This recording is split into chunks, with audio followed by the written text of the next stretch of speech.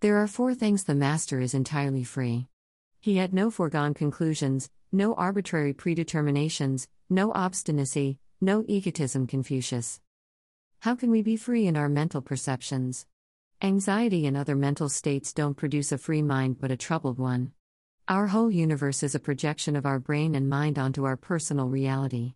Was Confucius right about having no conclusions? What does it mean, acceptance of the authentic self with the ego? Psychology and science say the human brain has two systems that work in synchronicity when functioning correctly. System 1 function is intuitive emotive system and System 2 is the rational analytical system. One reference said, according to the theory of left brain or right brain dominance, each side of the brain controls different types of thinking. The article continued, people are said to prefer one type of thinking over the other. For example, a person who is left-brained is often said to be more logical, analytical, and objective. A person who is right-brained is said to be more intuitive, thoughtful, and subjective. The book Thinking Fast and Slow by Daniel Kahneman book has loads of data and science that explains in more detail on how two systems of the brain work. I read it several years ago and excuse the pun, it made me think. The website 4 Minutes Books have a great overview of the book as my memory is not that linear. Here is a summary help you understand his theory. It says your behavior is determined by two systems in your mind, I would say brain, one conscious and the other automatic. Your brain is lazy and thus keeps you from using the full power of your intelligence. One good point when you're making decisions about money, leave your emotions at home. The article continues, System 1 is automatic and impulsive. System 1 is a remnant from our past, and it's crucial to our survival. Not having to think before jumping away from a car when it honks at you is quite useful, don't you think? System 2 is very conscious, aware, and considerate. System 2 is one of the most recent additions to our brain and only a few thousand years old. It's what helps us succeed in today's world, where our priorities have shifted from getting food and shelter to earning money, supporting a family, and making many complex decisions. Freudian psychological concept of the brain function is complex to explain, so again I'll use the expert's explanation to clarify in simple terms his theory. The Britannica says the id is the animal part of the personality, an unconscious drive to have lots of sex, survive, and thrive. It urges you to push in and eat your weight in cake. The ego is where the conscious mind lives. It's lumbered with the tricky job of satisfying the id's wild desires in a realistic and socially acceptable way. The human brain is the receiver of our earthly life, drives our behavior in a dualist perspective because we live in a dualistic society perspective, especially in the West. This has limited interpretations because we don't know all the workings of what is ultimate truth because we are viewing life through the lens of a limited human being. Confucius rightly said thousands of years ago he had no foregone conclusions, no arbitrary predeterminations, no obstinacy, no egotism. When you read his works, his disciples are often in a quandary of so-and-so behavior and ask for clarification as either this or that. The Chinese philosophy of yin and yang appear as opposites from Westerner perspective, but they are the complete picture or whole. For example, yin represents passive energy where the yang represents positive or active energy. Both complement each other as a whole. Imagine the heating system of a house was constantly on hot, the energy would make life in a country that had alternating seasons difficult to live. In a similar fashion, the amazing brain must have the opposites to correlate the benefit of the organism comfortably of yin and yang, the complete Tao. I constantly hear and read that the ego is on the one hand an enemy of the self, or the other hand it is a primary driver to be successful. I was listening to a very interesting book recently written by psychologists that promotes spiritual practice with psychological practices. I am not against spirituality, but sometimes indoctrination saying that something is the absolute is nonsensical and has limiting belief, not the potential. The reasoning and emotive concepts were good in the book, but my authentic self was tugging against my soul. I had the idea of writing about the ego and acceptance before reading the book, but it was brought into my awareness as an important subject to explore in more detail. The ego can be your friend or foe, or more accurately, master or servant. There are many different theories on what the ego is. For simplicity and from my perspective, the ego is you as a human being on this planet living from a life of human experiences operated in the brain. The ego has limited perception, it is not the mind.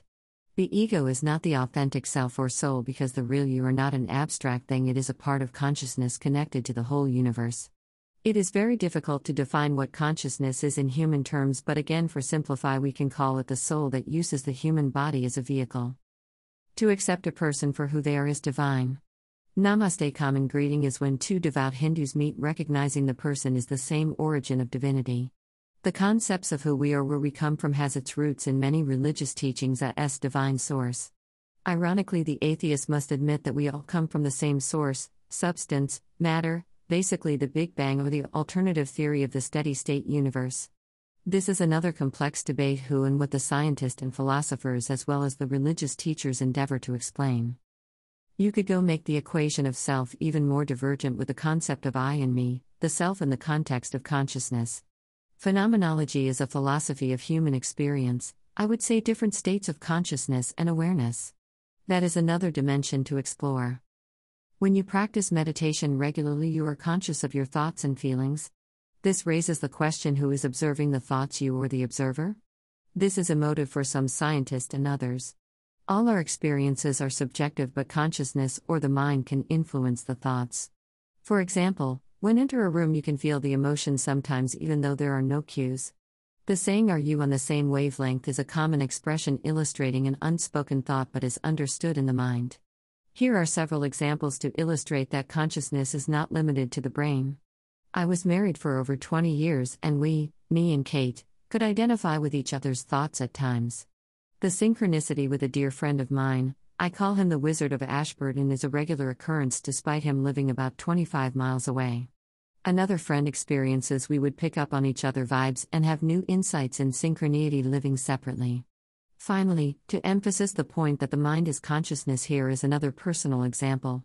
Several weeks ago, I went shopping with my 16-year-old daughter. It's not my favorite pastime, but was happy to spend time with her. She dragged me into the clothes shops, and I was not in the shopping zone. I was totally chilled like a zombie, allowing my mind to wander with no fixed destination. It came into my awareness of random ideas and thoughts like Sherlock Holmes, and in synchronicity my daughter said she was thinking about that despite me being in a different part of the shop. I followed her without thought, not paying attention, walking meditation you could say, and I kept picking up her random thoughts in synchronicity. Eventually it did spook at her a bit, so I became totally present and stopped. I would say that the complex self has two distinguishing parts, the ego and the authentic self.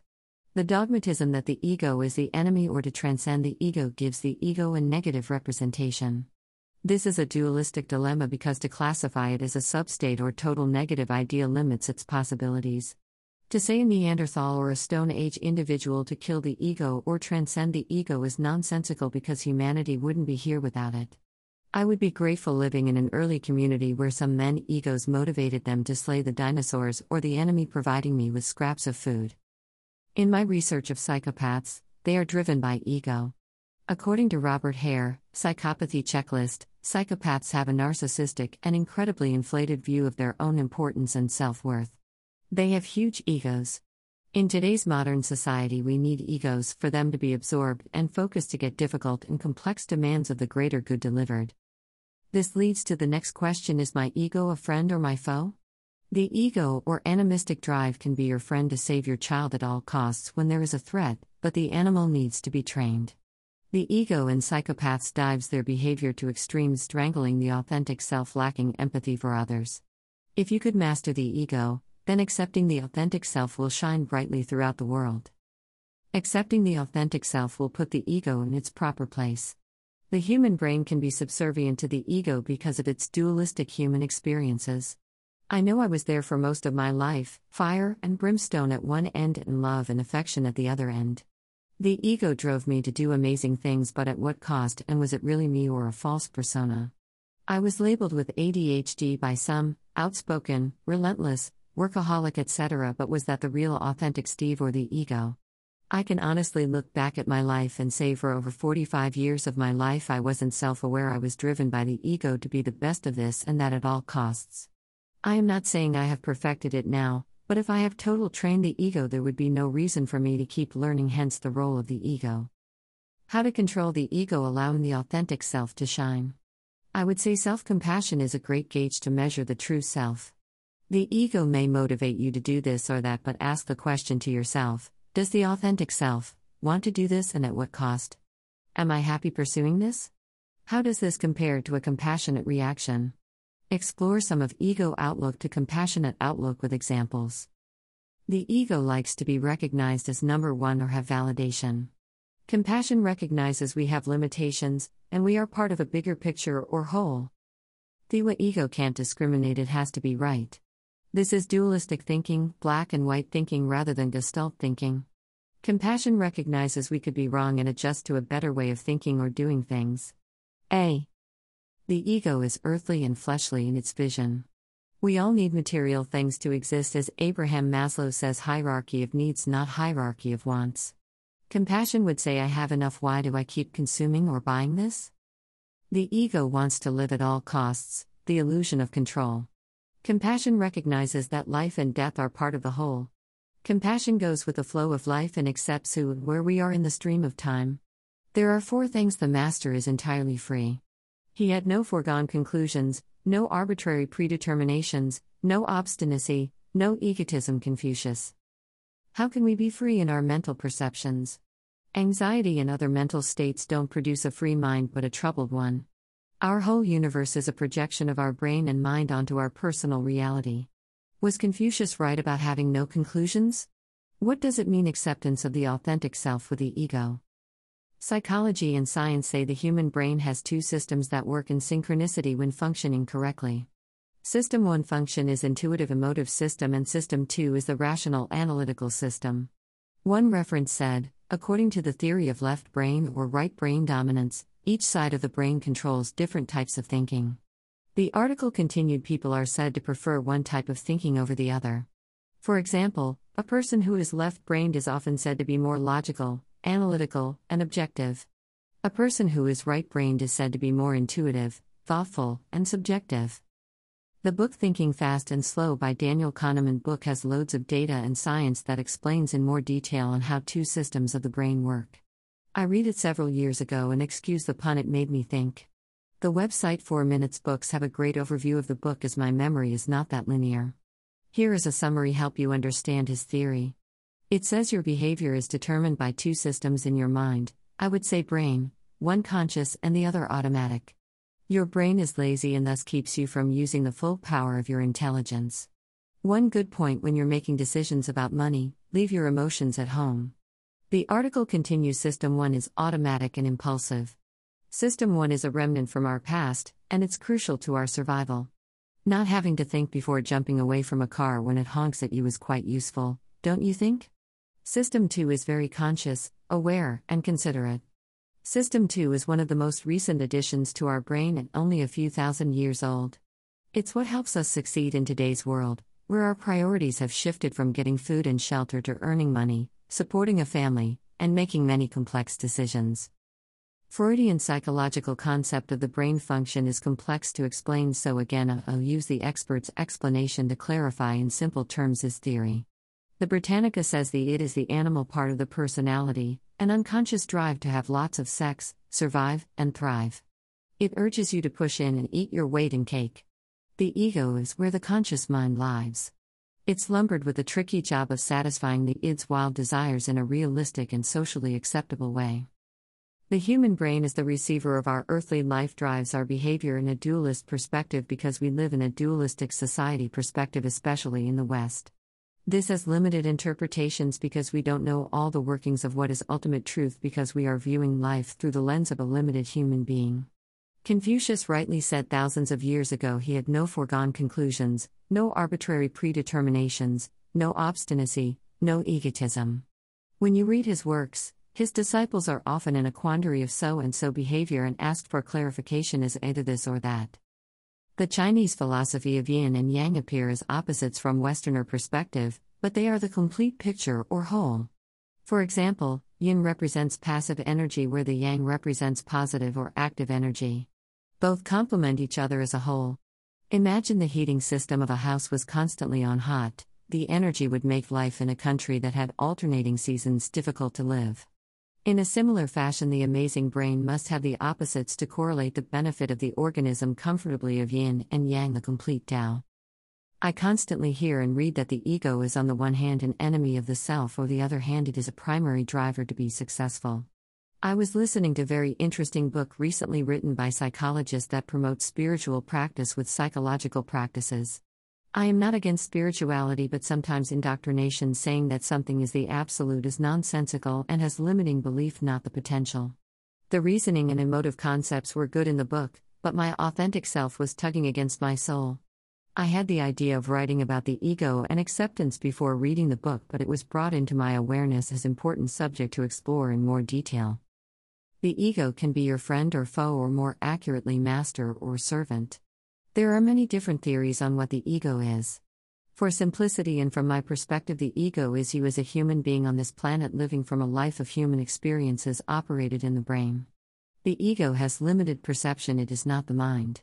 The ego is not the authentic self or soul, because the real you are not an abstract thing, it is a part of consciousness connected to the whole universe. It is very difficult to define what consciousness is in human terms, but again, for simplify, we can call it the soul that uses the human body as a vehicle. To accept a person for who they are is divine. Namaste. Common greeting is when two devout Hindus meet, recognizing the person is the same origin of divinity. The concepts of who we are, where we come from, has its roots in many religious teachings as divine source. Ironically, the atheist must admit that we all come from the same source, substance, matter, basically the Big Bang, or the alternative theory of the steady-state universe. This is another complex debate who and what the scientists and philosophers as well as the religious teachers endeavor to explain. You could go make the equation of self even more divergent with the concept of I and me, the self in the context of consciousness. Phenomenology is a philosophy of human experience, I would say different states of consciousness and awareness. That is another dimension to explore. When you practice meditation regularly, you are conscious of your thoughts and feelings. This raises the question, who is observing the thoughts, you or the observer? This is emotive for some scientists and others. All our experiences are subjective, but consciousness or the mind can influence the thoughts. For example, when enter a room, you can feel the emotion sometimes even though there are no cues. The saying, "Are you on the same wavelength?" is a common expression illustrating an unspoken thought but is understood in the mind. Here are several examples to illustrate that consciousness is not limited to the brain. I was married for over 20 years, and we, me and Kate, could identify with each other's thoughts at times. The synchronicity with a dear friend of mine, I call him the Wizard of Ashburton, is a regular occurrence despite him living about 25 miles away. Another friend experiences we would pick up on each other vibes and have new insights in synchronicity living separately. Finally, to emphasize the point that the mind is consciousness, here is another personal example. Several weeks ago, I went shopping with my 16-year-old daughter. It's not my favorite pastime, but was happy to spend time with her. She dragged me into the clothes shops, and I was not in the shopping zone. I was totally chilled like a zombie, allowing my mind to wander with no fixed destination. It came into my awareness of random ideas and thoughts like Sherlock Holmes, and in synchronicity my daughter said she was thinking about that despite me being in a different part of the shop. I followed her without thought, not paying attention, walking meditation you could say, and I kept picking up her random thoughts in synchronicity. Eventually it did spook at her a bit, so I became totally present and stopped.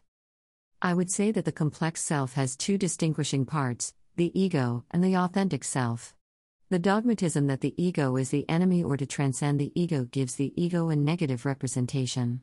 This is a dualistic dilemma because to classify it as a substate or total negative idea limits its possibilities.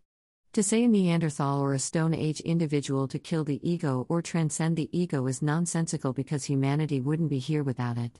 I would be grateful living in an early community where some men egos motivated them to slay the dinosaurs or the enemy providing me with scraps of food. In my research of psychopaths, they are driven by ego. According to Robert Hare, Psychopathy Checklist, psychopaths have a narcissistic and incredibly inflated view of their own importance and self-worth. They have huge egos. In today's modern society, we need egos for them to be absorbed and focused to get difficult and complex demands of the greater good delivered. This leads to the next question: is my ego a friend or my foe? The ego or animistic drive can be your friend to save your child at all costs when there is a threat, but the animal needs to be trained. The ego in psychopaths dives their behavior to extremes, strangling the authentic self, lacking empathy for others. If you could master the ego, then accepting the authentic self will shine brightly throughout the world. Accepting the authentic self will put the ego in its proper place. The human brain can be subservient to the ego because of its dualistic human experiences. I know I was there for most of my life, fire and brimstone at one end and love and affection at the other end. The ego drove me to do amazing things, but at what cost, and was it really me or a false persona? I was labeled with ADHD by some, outspoken, relentless, workaholic, etc., but was that the real authentic Steve or the ego? I can honestly look back at my life and say for over 45 years of my life I wasn't self-aware. I was driven by the ego to be the best of this and that at all costs. I am not saying I have perfected it now, but if I have total trained the ego, there would be no reason for me to keep learning, hence the role of the ego. How to control the ego, allowing the authentic self to shine. I would say self-compassion is a great gauge to measure the true self. The ego may motivate you to do this or that, but ask the question to yourself, does the authentic self want to do this, and at what cost? Am I happy pursuing this? How does this compare to a compassionate reaction? Explore some of ego outlook to compassionate outlook with examples. The ego likes to be recognized as number one or have validation. Compassion recognizes we have limitations, and we are part of a bigger picture or whole. The ego can't discriminate, it has to be right. This is dualistic thinking, black and white thinking rather than Gestalt thinking. Compassion recognizes we could be wrong and adjust to a better way of thinking or doing things. The ego is earthly and fleshly in its vision. We all need material things to exist, as Abraham Maslow says, hierarchy of needs, not hierarchy of wants. Compassion would say, I have enough, why do I keep consuming or buying this? The ego wants to live at all costs, the illusion of control. Compassion recognizes that life and death are part of the whole. Compassion goes with the flow of life and accepts who and where we are in the stream of time. The ego is restricted by linear time frames. The motivations of the ego come from past experiences or future expectations. Compassion focuses on the present and accepts you and others at that moment with no judgments. This is probably one of the hardest to master because we live in a dualistic world governed by time and space as an earthly being. When you step outside to another reality, time and space is just a concept that restricts human experience. Recognizing we are part of the whole, the universe, nothing limits consciousness, not even time and space. This is a very deep concept that the ego can't digest because of the fear of the unknown and death. In conclusion, accepting who you are at any given time will give you immense psychological freedom. Remember our friend Confucius, who is part of our consciousness, said there are 4 things the master is entirely free. He had no foregone conclusions, no arbitrary predeterminations, no obstinacy, no egotism. The ego is restricted by linear time frames. The motivations of the ego come from past experiences or future expectations. Compassion focuses on the present and accepts you and others at that moment with no judgments. This is probably one of the hardest to master because we live in a dualistic world governed by time and space as an earthly being. When you step outside to another reality, time and space is just a concept that restricts human experience. Recognizing we are part of the whole, the universe, nothing limits consciousness, not even time and space. This is a very deep concept that the ego can't digest because of the fear of the unknown and death. In conclusion, accepting who you are at any given time will give you immense psychological freedom. Remember our friend Confucius, who is part of our consciousness, said there are 4 things the master is entirely free. He had no foregone conclusions, no arbitrary predeterminations, no obstinacy, no egotism. Hope you enjoyed this episode. It may have been revealing to the way we interact with the world, and hopefully it will highlight the ego's role in your personal life. So, as a concluding message from me, as a champion of compassion, so don't judge yourself. And as soon as you notice that you are making judgments about yourself and your friends or the reality, it's probably coming from the ego. So put that animal away to one side and be your authentic self, and I'm sure you will be a lot happier when the ego is your friend and not your foe.